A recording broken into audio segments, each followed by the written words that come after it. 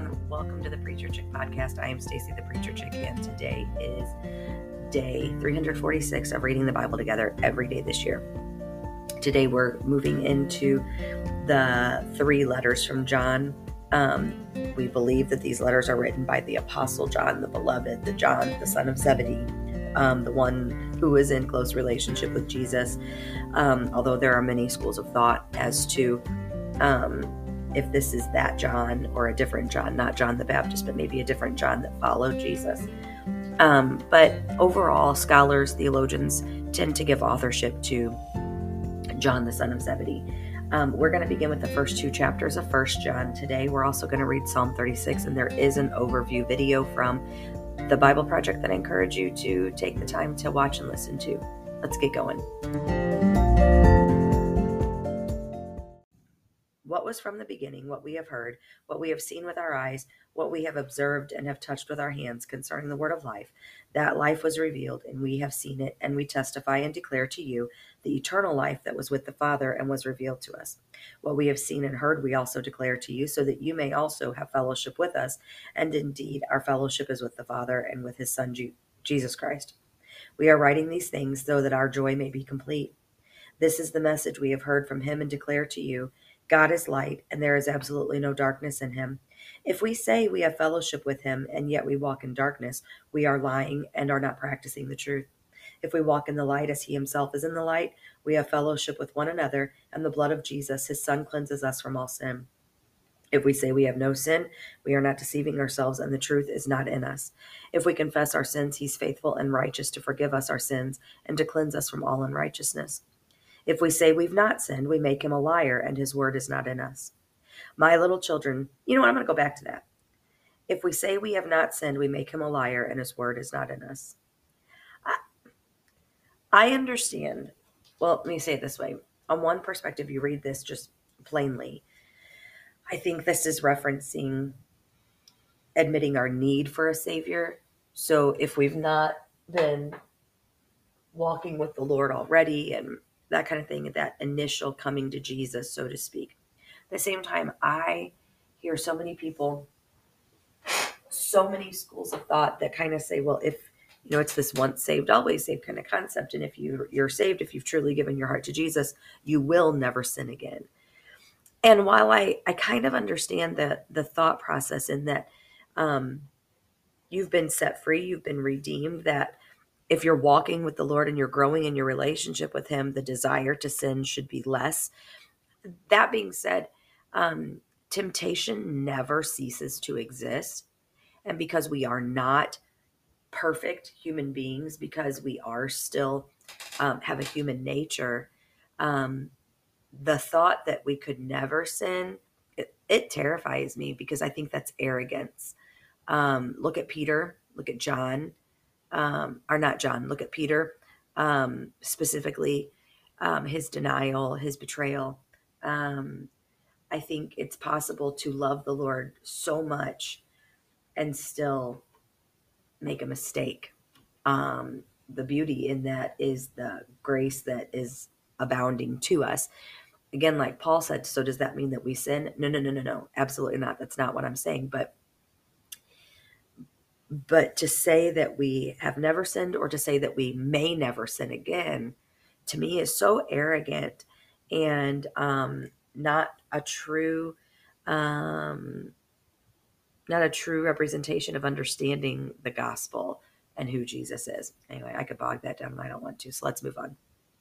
My little children, I'm writing you these things so that you may not sin. But if anyone does sin, we have an advocate with the Father. Here we go. This is the meat of it right here.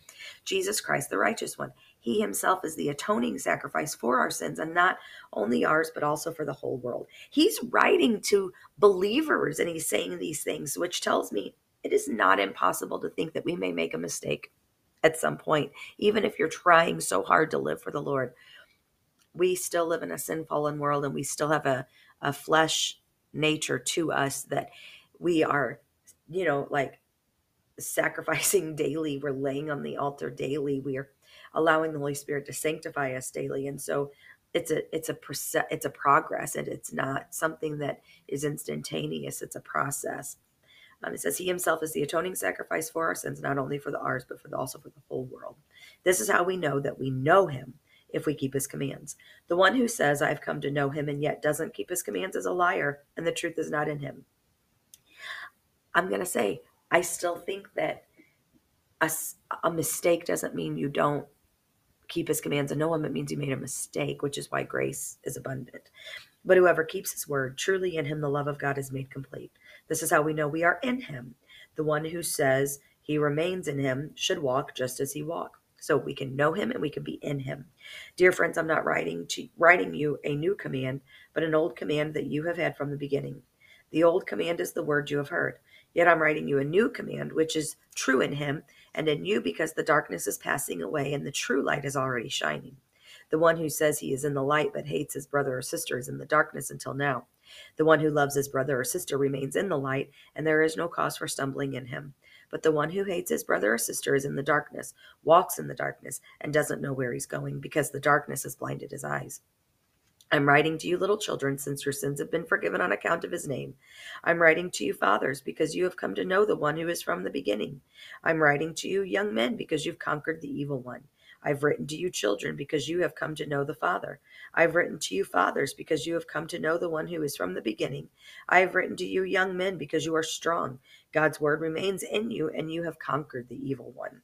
Do not love the world or the things in the world. If anyone loves the world, the love of the Father is not in him. For everything in the world, the lust of the flesh, the lust of the eyes, and the pride in one's possessions is not from the Father, but is from the world. And the world with its lust is passing away, but the one who does the will of God remains forever. Children, it is the last hour. And as you have heard that Antichrist is coming, even now when many Antichrists have come, by this we know that it is the last hour. They went out from us, but they did not belong to us. For if they had belonged to us, they would have remained with us. However, they went out so that it might be made clear that none of them belongs to us. But you have an anointing from the Holy One, and all of you know the truth. I've not written to you because you don't know the truth, but because you do know it, and because no lie comes from the truth. Who's the liar, if not the one who denies that Jesus is the Christ? This one is the Antichrist, the one who denies the Father and the Son. No one who denies the Son has the Father. He who confesses the Son has the Father as well. What you have heard from the beginning is to remain with you. If what you have heard from the beginning remains in you, then you will remain in the Son and in the Father. And this is the promise that he himself made to us, eternal life. I've written these things to you concerning those who are trying to deceive you. As for you, the anointing you received from him remains in you, and you don't need anyone to teach you. Instead, his anointing teaches you about all things, and is true, and is not a lie, just as it has taught you. Remain in him. So now, little children, remain in him, so that when he appears, we may have confidence and not be ashamed before him at his coming. If you know that he is righteous, you know this as well. Everyone who does what is right has been born of him. And Psalm 36. An oracle and within my heart concerning the transgression of the wicked person. Dread of God has no effect on him, for with his flattering opinion of himself he does not discover his iniquity. The words from his mouth are malicious and deceptive. He stopped acting wisely and doing good. Even on his bed he makes malicious plans. He sets himself on a path that is not good, and he does not reject evil. Lord, your faithful love reaches to heaven, your faithfulness to the clouds. Your righteousness is like the highest mountains, your judgments like the deepest sea.